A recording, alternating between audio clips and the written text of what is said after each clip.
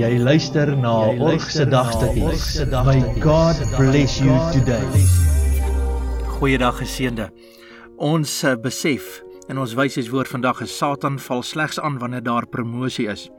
Job 1:7. Toe vra die Here vir Satan: "Waar kom jy vandaan?"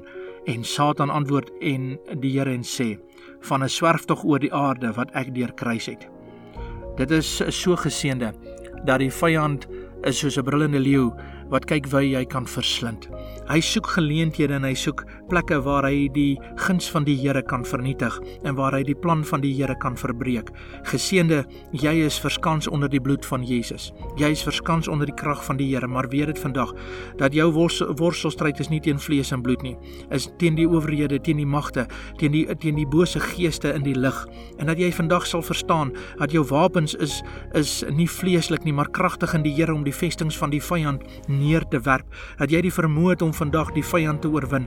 En Satan val aan wanneer daar promosie is. Wees gereed, trek die volle wapenrusting van die Here aan volgens Efesiërs 6. Kom op die plek in jou lewe waar jy weet dat die vyand gaan probeer om verwarring te skep in die kamp. Die vyand gaan probeer om die fokus af te haal. Die vyand gaan probeer om die visioen en die visie wat God in jou hart gesit het te probeer vertraag en te probeer donker maak en te probeer uitdoof. En die Here gaan vir jou die krag gee vandag om deur die krag van die Heilige Gees, deur die woord, deur die liefde, deur die gawes van die Heilige Gees, deur die guns wat God vir jou gegee het, deur die getuienis wat jy uitdra, deur die vrugte van jou bekering, dat jy in staat sal wees om in die teenwoordigheid van die Here daar die vyand te oorwin en jou fokus weer te kan kry en te kan weet dat God is in beheer, God regeer. Geseënde, die vyand gaan jou nie onderkry nie, maar weet dit, die vyand probeer aanval net wanneer die deurbraak daar is. Wees kalm, wees rustig, moenie angstig wees nie, moenie in jou eie vlees hoedanigheid optree wanneer mense wat deur die vyand gebruik word jou probeer aanval nie.